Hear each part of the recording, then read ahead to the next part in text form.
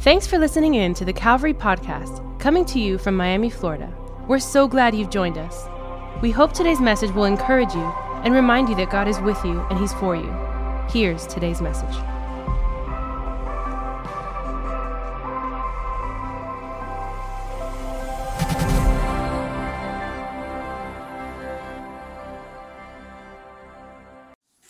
If you're taking notes today, we're going to call this talk, Get a Better Bike. Get a Better Bike. Paul the Apostle, you probably know or are familiar with this passage, 1 Corinthians 13:13. Now, faith, hope, and love abide. These three, but the greatest of these is love. For Paul, faith, hope, and love are like the axiom by which he will diagnose church problems. So he's running a diagnostic on the church in Rome, on the church in Corinth, and the church in Thessalonica. And he's going to go, okay, you guys are going to, so we're going to look at three churches today. And these churches have some problems, some challenges. And so Paul's going to tell the Romans, you need some faith. He's going to tell the Corinthians, you need some love. He's going to tell the Thessalonians, you need some hope. And so I think of faith, hope, love as like basically the elemental parts of like a bicycle.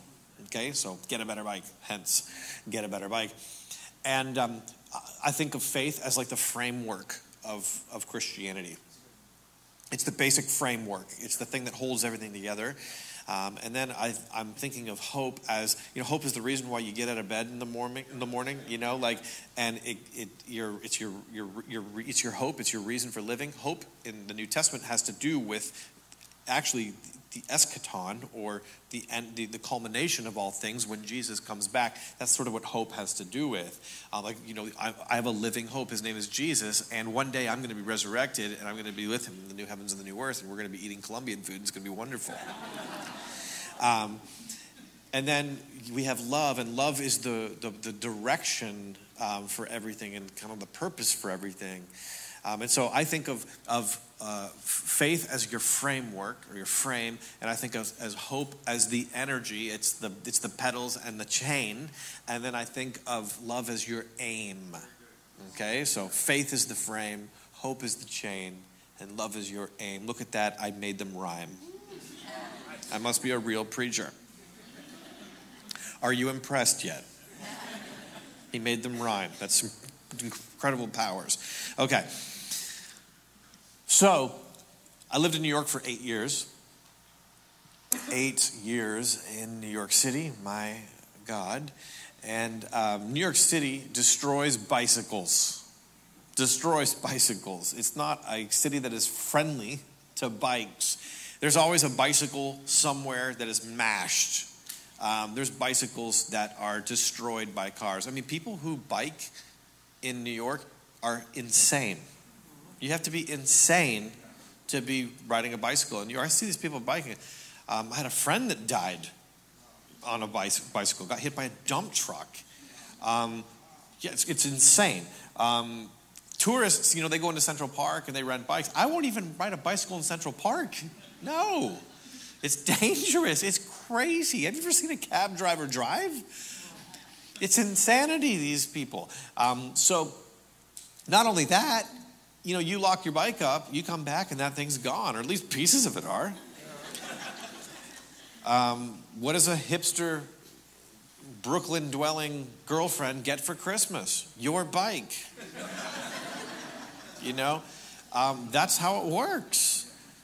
And, there's always a tire missing. There's always a piece of frame missing. You see these bikes, like nothing changed, it's incredible. I remember watching this video of a guy in New York City, and he chained his bike up to a tree.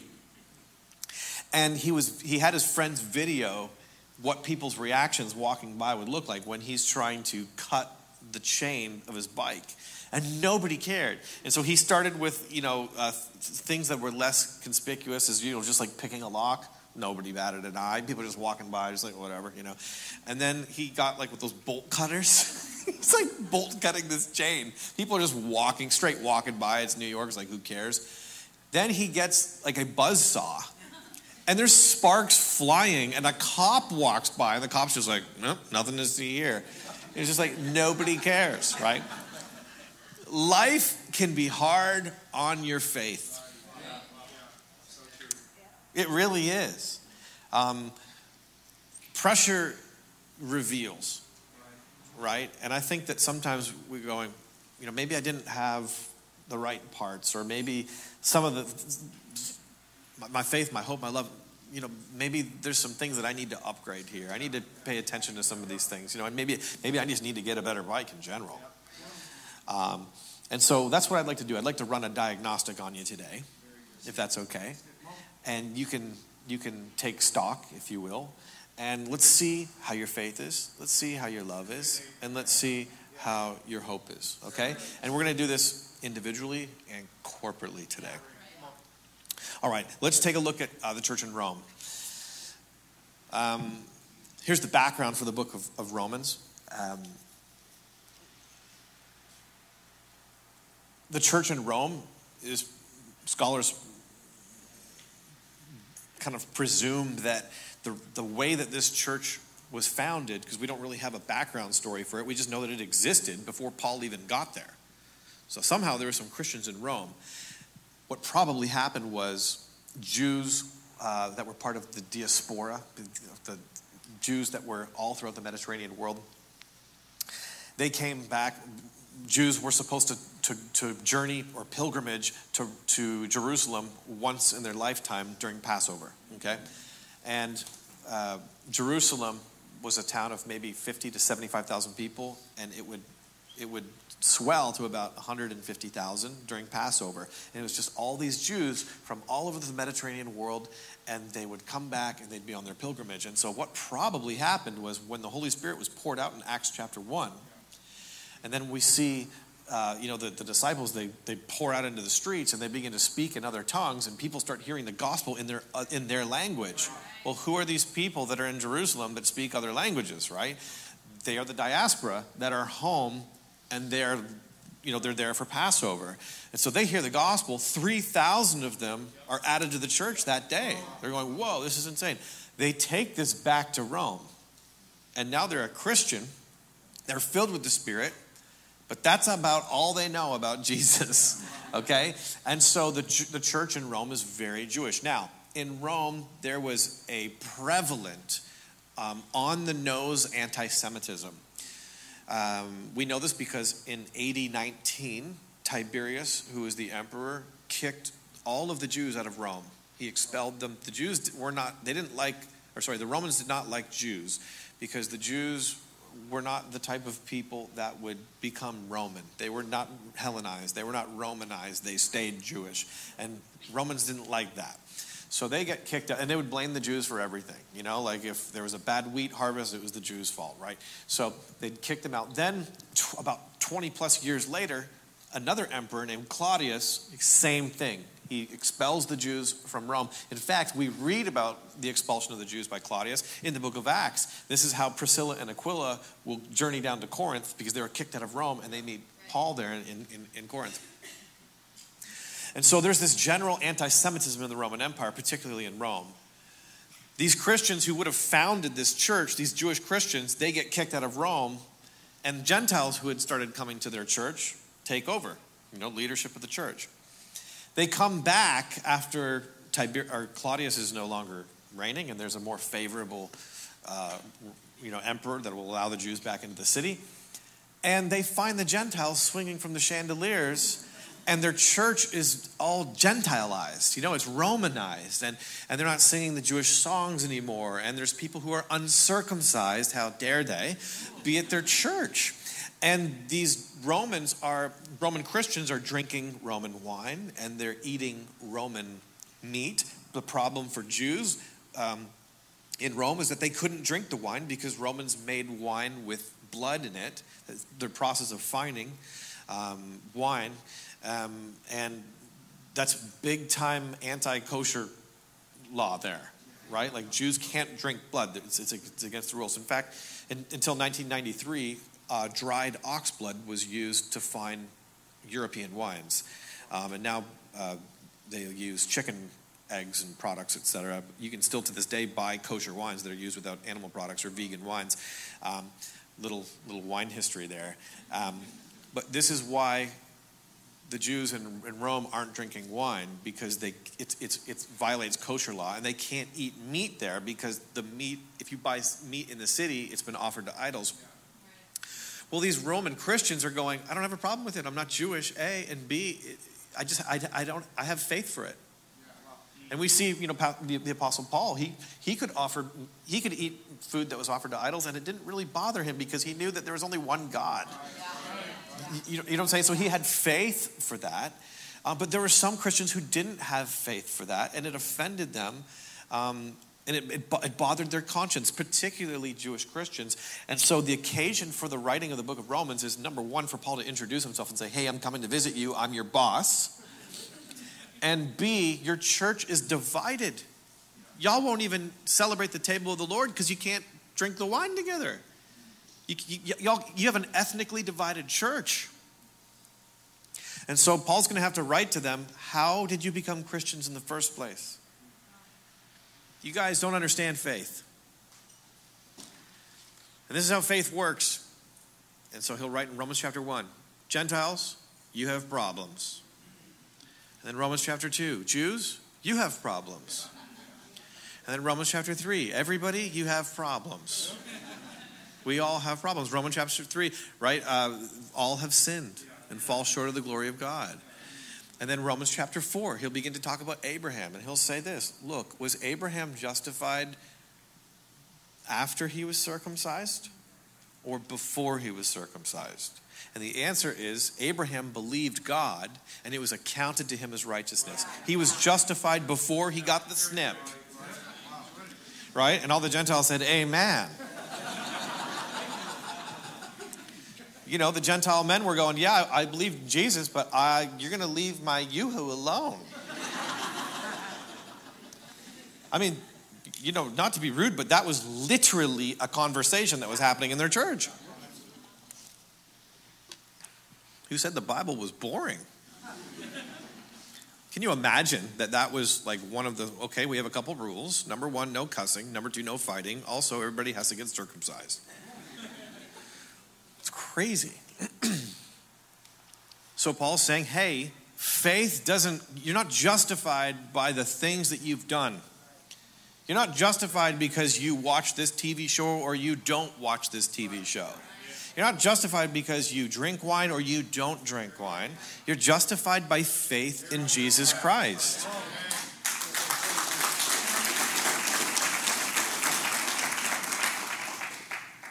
So then, if you're justified by faith and not by works, you can't boast. You can't boast over your brother who, doesn't have the kind of faith that you have, or the kind of liberty in Christ that you have, or has that, we're super, we just observe, all the new moons, and we're just, whatever, that doesn't save. So stop judging another man's servant. Right? If you got faith to watch whatever it is you watch on Netflix, then God bless you. And maybe I don't, or maybe I have faith for it and you don't. But I'm not going to rub it in your face, right? But have faith for whatever it is that you have. If something that you're doing is bothering your conscience, whatever is not of faith is sin. This is what Paul will say. So faith is really important. You're not just justified by faith, but you continue to walk with God by faith, which was like Abraham. Abraham was justified by faith, but he continued a walk of faith. You got to hear God for you. Don't copy other people. If you have a Christian brother who's walking in liberty in your church, don't judge him, and B, you hear God for yourself. What's God saying to you? Because what he's saying to you might not be what he's saying to somebody else. Because God knows you. Maybe you're not as strong as somebody else, and they can operate in strength that you can't yet. You hearing me?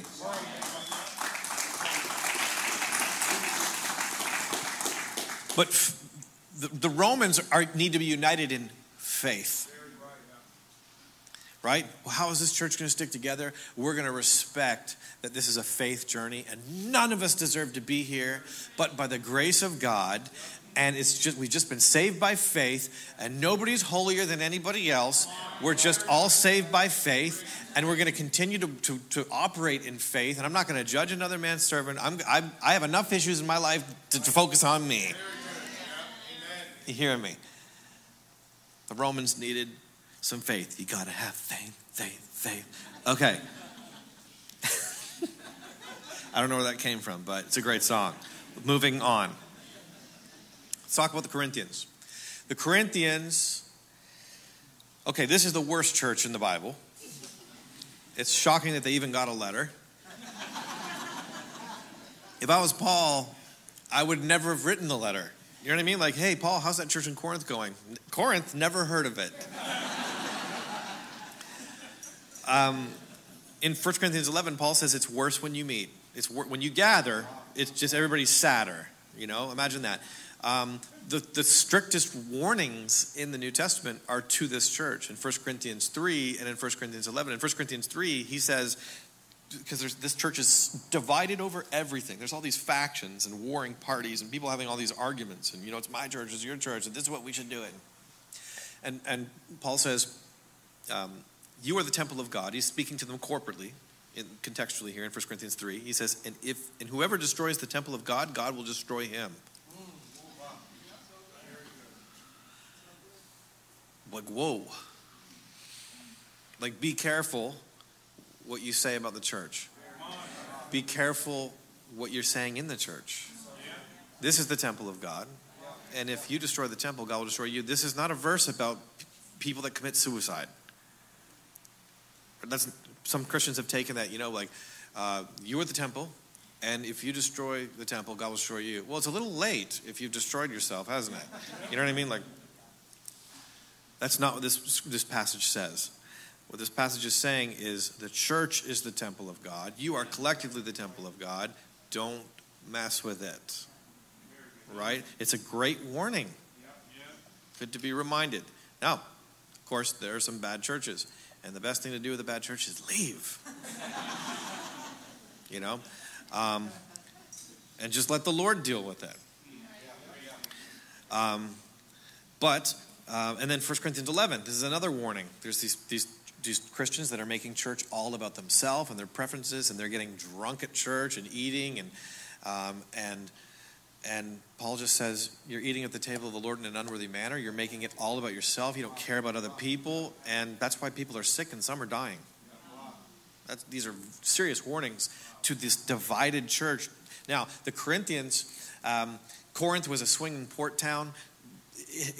About 100 years before the writing of this letter, it didn't even exist. I mean, it was just in ruins. The Romans had destroyed it, and there was a few Greeks living among the ruins. Corinth was on a 2-mile wide isthmus, this tiny little, piece of land, basically like a little beach. And ships would come from the south with all kinds of goodies on them, and they'd need to get north to sell, the things that they had and trade or whatever. And it was dangerous, and it was a couple days shipping around this edge of Greece, and ships would make shipwreck there, and it'd take a long time. And so rather than do that, they would dock at the isthmus and then portage all their goods across this 2-mile isthmus into another bay, into ships that were waiting on the north side of the city. And it made it like a key trading place for the Mediterranean. Okay, so it was a clutch spot. Caesar saw it, and he said, man, we need to repopulate this. We need to build this back up, and it'll make things amazing. And the generals all went, and so he sent his generals, and the generals took a ton of slaves. And so the population of Corinth went from like a few Greeks that were living among the ruins of the city to 150,000 people in 100 years. And these were mostly soldiers and ex-slaves, people who had never had money or never had their own freedom. And they went nuts, okay? Nuts. And to Corinthianize became a sexual term, like a sexually deviant term throughout the Mediterranean. That's how wild and crazy these people were. To this day, people will say, he's a Corinthian, and meaning not a good person. These people are very selfish. They're very self-centered. They're trying to get, whatever they can get. There were very few families in Corinth. People were out for their own pleasure, for their own money. And this is leaking into the church. And this is why the church is so divided. These people are spiritually gifted. Paul says that they're the most spiritually gifted church in the New Testament. But the gifts are free and they're immediate. And spiritual gifting is not the same as spiritual maturity. Right? You can have spiritually gifted people, but they're making a total mess. I mean, in their congregation, not only is there sexual deviancy that I can't even talk about over the microphone, that's how bad it is in their church, but also, and Paul's writing to them and saying, why is this happening in your church? People outside of your church don't even do this kind of sexual stuff. What's wrong with you? But then at their churches, they will have everybody will prophesy over one another. He's like, this is not a symphony. This is a cacophony, right? You're making a mess. He literally has to tell them, when one person's prophesying, shut up. And let them talk. Imagine going to a church where there's just no order. Let everything be done in order. 1 Corinthians 14 ends. And so it's a mess. And what the Corinthians ultimately need, what will solve this disordered church is love. And what's fascinating is that Paul won't shut the gifts down. See, if I was the pastor of this church, I'd say, no more prophecy. Done. None. No more giftings. We're canceling the spiritual giftings class. We're going to work on spiritual formation. You know what I mean? We're going to work on some really practical stuff. I don't know, shutting up when people talk. We're going to do a whole class on it. It's called not moving your mouth. But amazingly, and paradoxically, Paul will actually say, the way to build your church is actually to continue with your spiritual gifts. But we're going to change the emphasis of them. Because you're missing the emphasis. You're missing the meat of these things. So in 1 Corinthians 12, Paul's going to talk about spiritual giftings.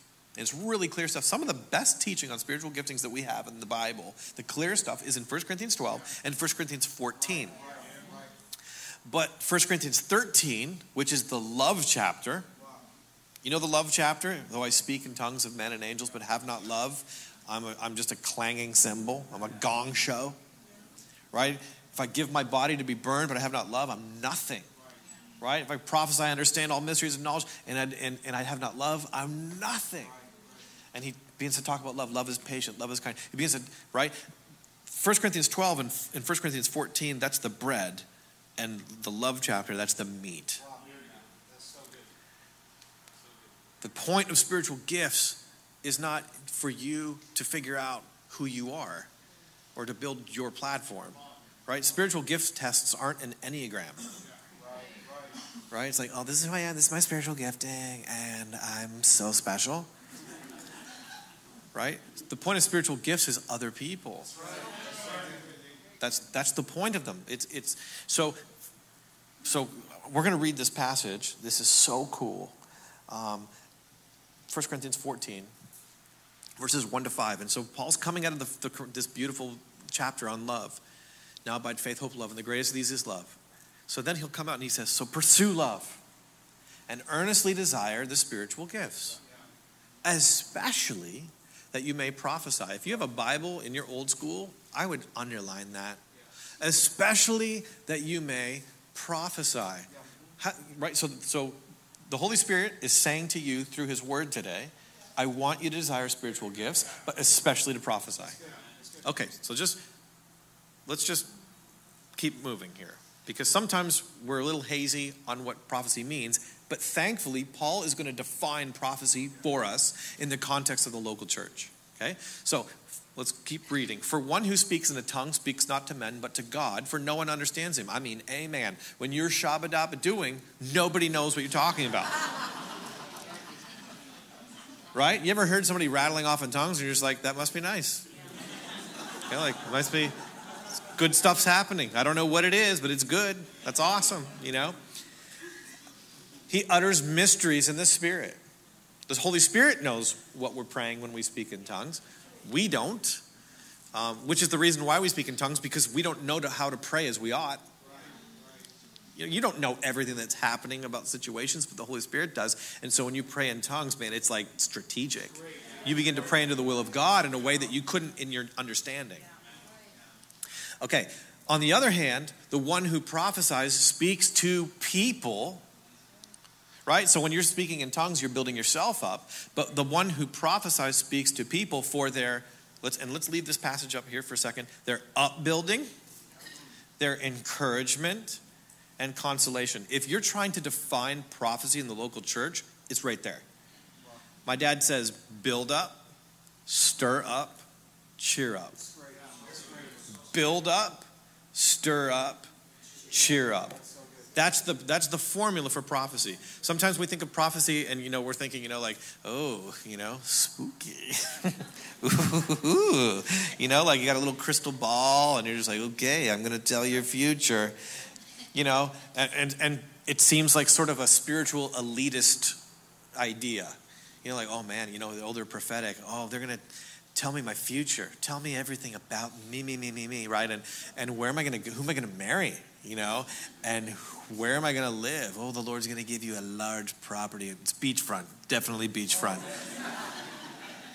I see checks in the mail. Oh, so many of them, right? You hearing me? Right?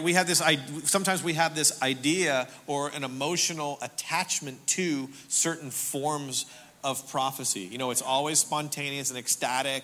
And look, I'm charismatic, okay? I believe in prophecy. I'm thankful for prophecy. And I believe that there's capital P prophets who function. And their prophecy is not just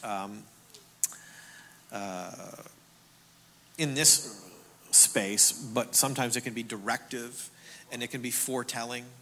But local church prophecy is forthtelling. It's not foretelling, it's forthtelling. It's telling about the goodness of God, and we're speaking in the context of Scripture, which, by the way, the Old Testament prophets, they all prophesied within the context of Scripture. But let's just go back to this this passage here, and I want to just say this here. The one who prophesies speaks to people for their upbuilding, encouragement, consolation. So build up, stir up, cheer up. I'm going to build you up in your faith. I'm going to build you up in your faith. I know how to build somebody up. Man, you are, I just saw you, the way that you were serving today, and I was just so encouraged by your attitude and your posture, and you were just so kind to people. You can prophesy with your eyes wide open. You can do this. You can do, okay, I saw that in you.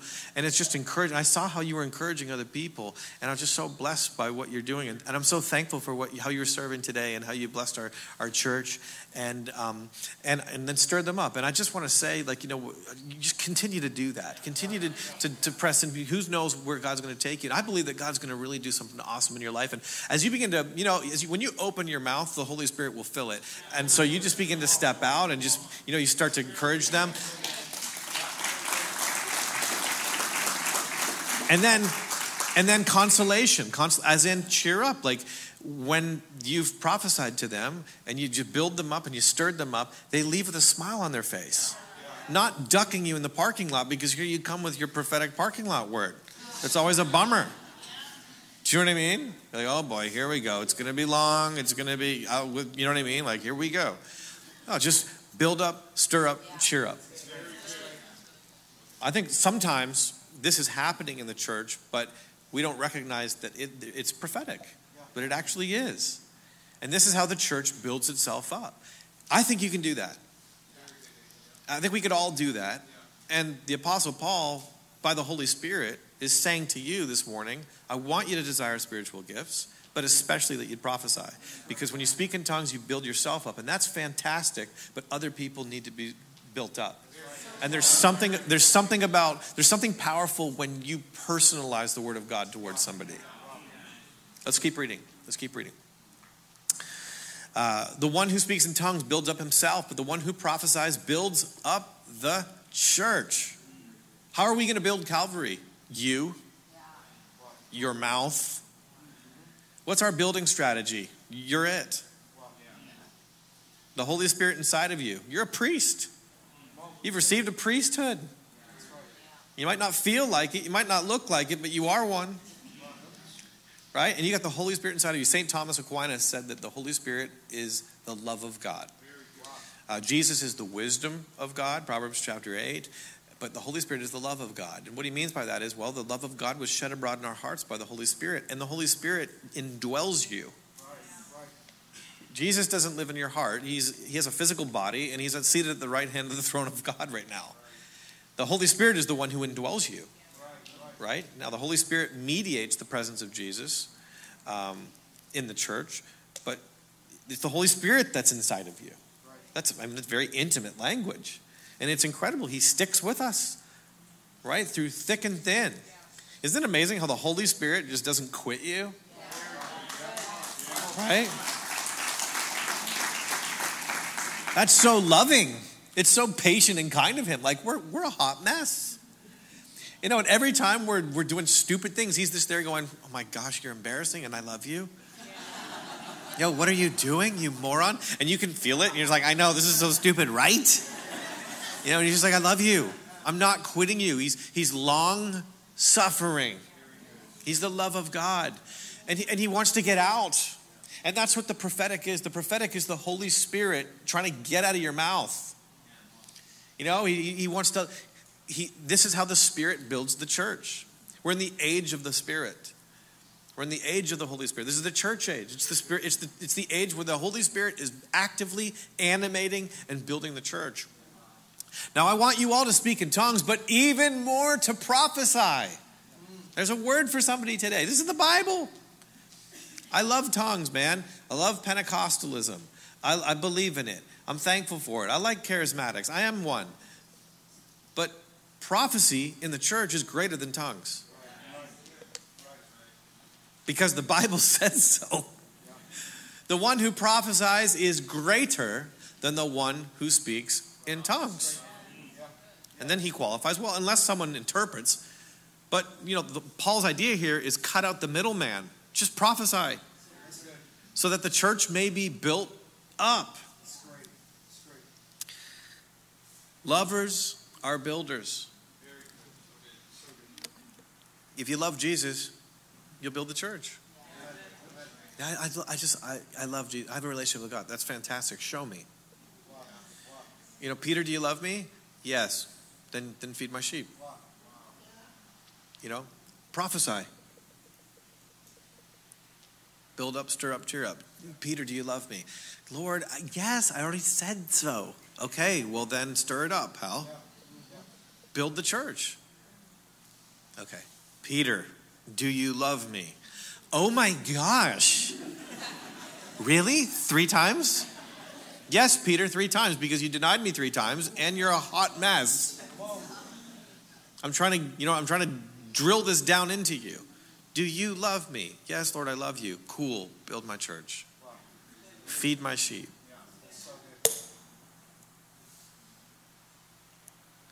Lord, I love you, and I'm not going to be silent, and your love is going to come out of me, and I'm going to love people. If people who love Jesus love the church, you can't love Jesus and hate his wife.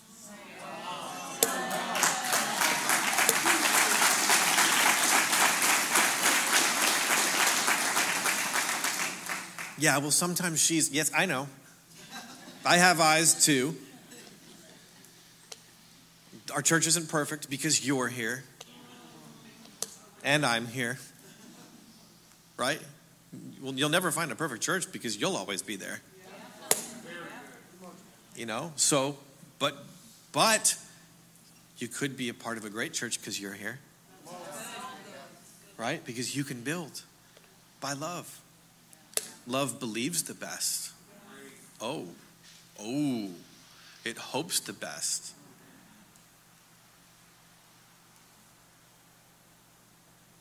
Ooh. Okay. We're in Thessalonica now. We're in the last church. The Thessalonians, man, they're getting the beat down. Christianity is not an officially recognized religion in Rome. And the Thessalonians, some years earlier, they chose the winning side, the right side in a civil war. And they were granted the status of a free city, which meant that they didn't pay taxes. This was elite status. Now, they could lose that if they didn't hold on to Roman values. And one of Roman values was you can't let people who believe in mystery cults operate within city walls. So Judaism was an officially recognized religion, but Christianity was not. One of the ways that the Jews were causing problems for the Christians in Thessalonica was they were ratting on the Christians to the Thessalonican politicians and leaders of the city and saying, this is a mystery cult, and the Romans, if they find out that you were letting this roll and happen in the city, you could lose your tax-exempt status. So the Thessalonians start to really persecute the Christians, and the Jews are just loving it. The Thessalonican church is full of anxiety because, they're trying to figure out this tense political situation. What are we going to do? They're being socioeconomic persecution. Anxiety is fear of future pain. That's what it is. And this church they got knots in their stomach. And they've probably got anxiety disorders, to be honest with you. Just like that loop. Have you ever catastrophized? Late at night, you just start to catastrophize something. You ever seen those memes, where it's a couple and she's going, he's probably thinking about other women. And he's going, I got to fix my golf swing. We catastrophize, right? Like, oh my gosh, like the whole world's we're all gonna die, And we always catastrophize after 8:00, right? And so the Thessalonians are catastrophizing. We're all gonna die, this is horrible. To the point where a lot of them have stopped working. They just stopped working. And their eschatology is going whack. Eschatology is the study of the end times. And Paul's having to write to them about Christian hope, which has to do with, Jesus coming back. And so he's going to be very practical for this church who's just whacked out. And they're just like, they're all on Facebook going, Jesus is coming back. This is the mark of the beast. This is the mark of the beast. Ah. Sound familiar? I'm going to go out on a limb and say that the vaccine's probably not the mark of the beast.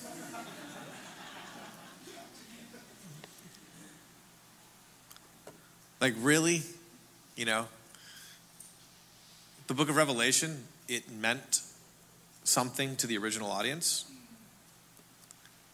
Why is it that it only means something to us in 2022? Are we really that chronologically snobbish? Biblical prophecy. Oh, what does it mean? I don't know. Check the newspaper. I like to interpret the book of Revelation through the newspaper headlines. Russia is the bear. Oh, yeah? Did Russia exist in 90 AD? No. This is how Christians read the Bible for 2,000 years. Right? We're catastrophizing everything. The Bible's not all about people who are living in 2022. It's just not. It's meant something to the church. There's cyclical things in the book of Revelation. There's always been empires. How do you think the World War II generation thought about the book of Revelation? Oh, right? Like the whole world is at war, right? Jesus is coming back. The Nazis are the Antichrist. Turns out they weren't.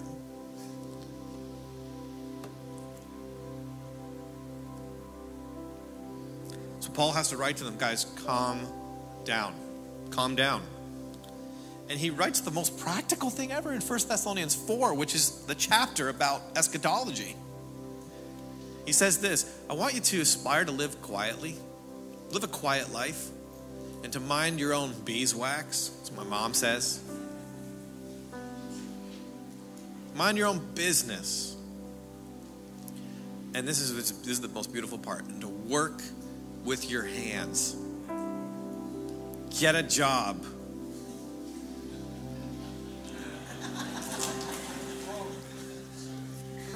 It's funny because it's true. Get a job, dude. Get off of the internet for 5 seconds.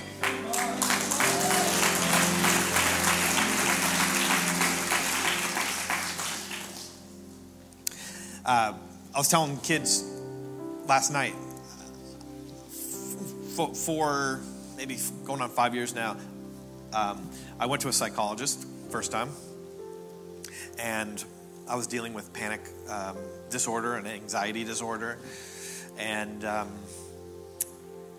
was really bad, the catastrophizing, and I was on a feedback loop, and so I go to this psychologist in our church, and so I remember going into my first visit, and I sit down and we talk, and she's diagnosed, okay, what's going on? This is what's happening, and okay, I'm sorry, what did this happen? Blah, blah, blah. And so she began to say, okay, well, Nate, so you're stuck in a loop. You're gonna be okay. I'm like, I'm not gonna be okay. I'm not gonna be okay. You're stuck in a loop. We're gonna break the loop, but you don't fight anxiety with this. You fight anxiety with this. You can't. When you're in a feedback loop, you can't unthink your way out of bad thinking. You actually have to get into your body, which is really cool because God gave you a body. Your body, what God gave you is the secret to your health, right? So I remember, okay, so she's like, I'm going to give you some homework. I'm like, good. This is costing me a lot of money. Homework would be nice. I don't get to see you for another week, so homework me up. And so she's like, okay, so I want you this week, to think about your toes. And I'm like, expensive. This is an expensive interview, expensive advice about my toes. Thank you. And she's like, no, what I want you to do is I want you to squeeze your toes. And would you just do that with me just for a second? Just for fun. It's going to be fun. Just scrunch your toes for a second. It's just like, it makes you think about your toes. All of a sudden, I'm not thinking about it. I'm thinking about my toes. Interesting. I'm starting to bring some of my focus and my attention, right? It's called grounding. And so, okay, whoa. And so she's like, and when you walk, I want you to think about because for me, what had happened was my head, my body was just a teleportation device for my noggin. So I'm just walking around New York City and I'm not taking anything in. I'm just catastrophizing. And so she's going, I want you to feel the cement, dude. In your toes. And then the next week, we talk and talk and talk. And then she's like, okay, homework this week. I'm like, homework, yay. She's like, I want you to, when you sit, anytime you're sitting, I want you to think about, the chair touching your rear end. I'm like, I can do that. Okay. Wow. Once again, expensive advice, but thank you. Right? And I'm getting into my body. And the point here is like the Thessalonians in their catastrophizing about the world and things that are happening, and their gas prices are going up in Thessalonica, and Mima is on the Facebook saying that everything's the mark of the beast, and the world as we know it is coming in, and I can't travel as much anymore, and we're gonna, we're all gonna die, and Paul just says, get a job and work with your hands. Someone asked Martin Luther, if you knew that Jesus was coming back tomorrow, what would you do? And he said, I'd plant a tree. Like, Christians are supposed to be the most grounded, earthy people where everybody else can go and they can lose their mind, but we're going to have the peace of God and we're going to continue to sow. So that's what we're going to do.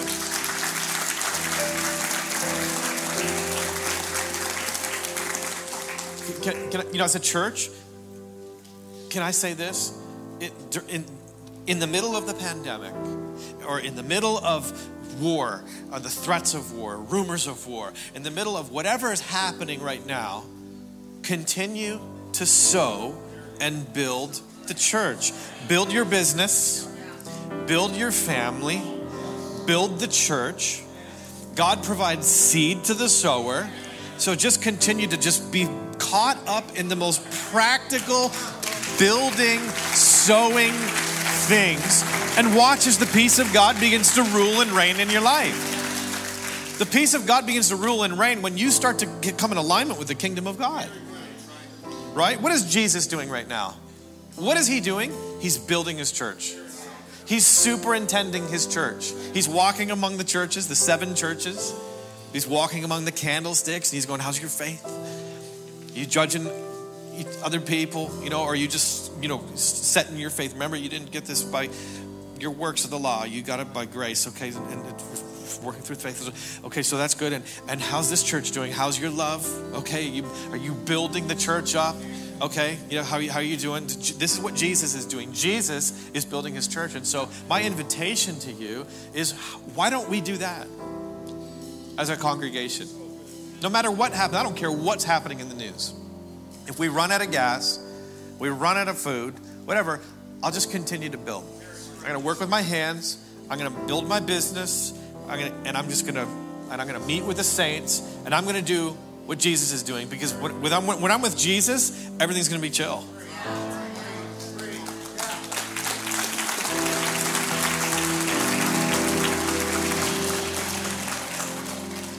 Let's build our way out of this mess. In Jesus' name. Why don't you stand with me? Let me pray for you. Father, thank you for your church. Jesus, thank you for your church. You're building your church. And the gates of hell will not prevail against it. The church is going to raid hell. The church is going to continue to grow. Father, I thank you for favor on Calvary. I thank you for favor on every business, God. Father, I thank you for your favor on everything that our hand finds to do, God. God, I pray that you would establish the work of our hands this year. God, that this would be a work. If you're a business person, whatever, you own a business, would you just lift your hands to the Lord? Can we just pray for these people? God, would you just establish businesses? God, I pray that there would be fresh ideas, entrepreneurial ideas, strategic ideas. God, I pray that people would just find work and they'd be obsessed with their work, grounded in their work, just being faithful with what you've given them, God, and that people would be released to just build the kingdom. Man, if you're just somebody and you just feel, man, I want to build church. I'm going to answer that call. Just lift your hands to the Lord. I want to build church. I'm going to build this year. I'm going to stop worrying about other things and worrying about other people and worrying about the world. I'm going to build my life. I'm going to build my life on the rock that is Jesus Christ. I'm going to build my community, build my relationships, build my church. I'm going to build with Jesus. Father, we thank you that we have the privilege of building the kingdom of God in Miami. God, would you bless it? Would you cause it to flourish? Lord, breathe upon our work. Establish the work of our hands. We love you. In Jesus' name, amen. Amen, amen, and amen. Come on, were you blessed by that word right there? My God. We got a history lesson. We got a theology lesson. We got some prophecy. Come on. I thank God for Nathan's life so much. The world needs him today. The world needs his gifting. What a beautiful way to teach the Bible. And I think so many times we can come to settings like this and what we want is our emotions stirred up. And you can get your emotions stirred up and still have no theology, no sound doctrine in your life. Today we learned about faith, hope, and love. How's your bike? Get a better bike. I love that. With eyes closed and head bowed, we're leaving in just a second. If you're here today and maybe you had no faith, hope, and love. Maybe today you had no relationship with God. You were in here and you're saying, Alex, I actually feel far from God. You're watching online and you're saying, there's no way that God wants anything to do with me. We're leaving in just a moment. If we can have every eye closed, every head bowed. If you're in here today or watching online and you're saying, I need Jesus. I know there's sin in my life, but I would love to have that peace of God. The peace of God only comes first with having peace with God. The Bible says that sin, it goes against God. It creates a barrier between us and God. But God loved the world so much that he gave his one and only son, Jesus. And Jesus came and he carried my sin, your sin. Carried the sins of the world on his shoulders. He went up on a cross and he died for me and for you. The Bible says that Jesus died on that cross. He went down to a grave. He was dead for 3 days, but after 3 days, Jesus Christ, he resurrected. He died for you and resurrected so that you could be forgiven and so that you could have new life. Come on, as pastors are praying, dream teams praying, with every eye closed, every head bowed, I'm going to count to 3 in just a moment. If you're here today or watching online and you say, Alex, I need Jesus. Alex, I want a brand new beginning. I want that faith, hope, love. I want that peace of God. Today, I want a brand new beginning in my life. When I count to 3, I want you to raise your hand. I'm not going to embarrass you. I'm not going to call you out. Can you just raise it up high enough, long enough for me to see you? I want to see who I'm praying for, and then you can put it right back down. If that's you, you're saying, I need Jesus. I need forgiveness. I want a relationship with God. Raise your hand at the count of 3. 1, 2, 3. Raise your hand as high as you can, as high as you can. God bless you, God bless you, God bless you, God bless you, God bless you, God bless you, God bless you, God bless you. I see you, God bless you. Awesome, my man. God bless you back there. Awesome. If you're watching online, you can raise your hand right there where you're watching. Awesome. Come on, let's put our hands down together. Why don't we say this prayer together? We're going to confess Jesus Christ as Lord and Savior. Why don't we all do it together as one big family? Come on, let's say it out loud. I believe that God's Spirit is in this room, and I believe He's going to do a work in all of our heart. Out loud, say this together with me. Say, Father, thank you for today. Thank you for this opportunity. I believe that Jesus is the Son of God, that He died for my sins, and on the 3rd day, He resurrected. Jesus, come into my life. Be my Lord and be my Savior. From today on, I'm forgiven, I'm saved, and I'm healed. In Jesus' name, amen, amen. Oh, come on, Calvary, can we celebrate that today? Come on. Amazing. Thank you, John. Hey, if you raise your hand, hands went up all over the auditorium. If you watched online and you raise your hand, we have a free Bible for you. Outside in the Connect area, we have a free gift for you. It's a Bible, no strings attached. We're not going to show up tomorrow at your house, call you on Wednesday. We're not going to drive you crazy. No strings attached. Free gift from us to you. We love you, and we want to walk on this journey with you. We're here for you. If you're watching online, we'll mail one out to you absolutely free of charge. Anybody enjoy Sundays at church? Come on. Look at the person next to you and tell them, get a better bike. Faith, hope, and love. Hey, next Sunday we start 7, the brand new series. We're looking and talking about Jesus. Let's leave out of here singing one more time. We love you, church. We love you so, so much. And we're believing that the best is yet to come. Come on, with hands raised. Father, we love you. We thank you. Go before us this week, behind us, surround us. Let your glory shine upon our face. We thank you for all that you've done, all that you're doing, all that you will do. We love you, Jesus. Have your way in our life as we praise you and worship you this week. In Jesus' name, amen, amen, and amen. Come on, let's worship together.